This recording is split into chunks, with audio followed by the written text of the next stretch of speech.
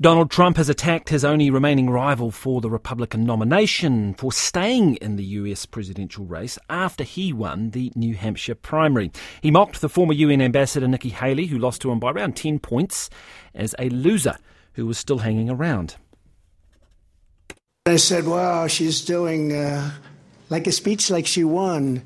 She didn't win, she lost. But let's not have somebody take a victory when she had a very bad night.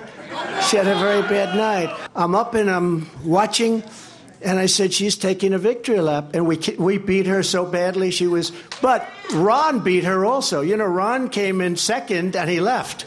She came in third and she's still hanging around. Well, Ms. Haley says she would fight on, saying that she stands a better chance against Joe Biden than the former president does. For the latest, we're joined by Philip Crowther from New Hampshire. Philip, Nikki Haley's going to come under huge pressure to quit this race, already is. Will she?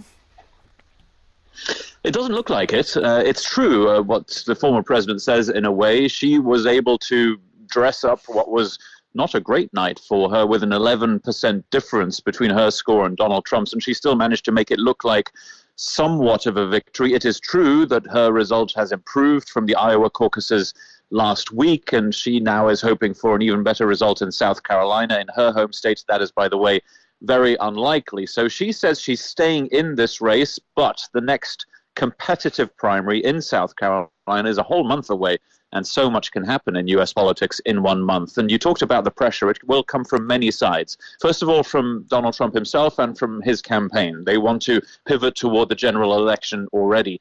By the way, Democrats as well and the Joe Biden campaign also want this to turn into a Biden v. Trump rematch as quickly as possible. They are essentially announcing Donald Trump as the candidate already. Why? Because they think they have a better chance of winning against him than against Nikki Haley. And finally, there might be some pressure from, well, simply the lack of money as well, because at some point, Republican donors will want to move on and support their candidate against Joe Biden rather than one of the candidates in a primary.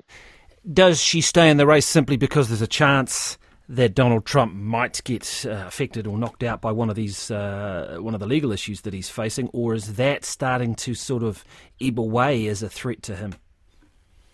I think it is. It is not being considered as a serious threat to his campaign yet. There are a lot of trials that could happen this year, but quite a few of them are unlikely to happen because what Donald Trump is very good at when it comes to legal problems is he manages to push things further down the line, meaning he'll be able to delay these trials quite significantly. And what we've seen in terms of his popularity is it simply has not been affected by his legal troubles. In fact, it looks like they might have improved his standing among Republican voters as the man who is up against it, the outsider who the establishment is out to get. That's the picture that he's been painting, and that's a picture that largely his voters believe in as well. So why is Nikki Haley staying in the race? Well, she feels like she has to stay in it until her home state comes along. She was the governor of South Carolina. She'll be campaigning there quite a lot over the next month, but it all depends on whether her supporters stay with her, whether those donors stay with her, whether the money dries up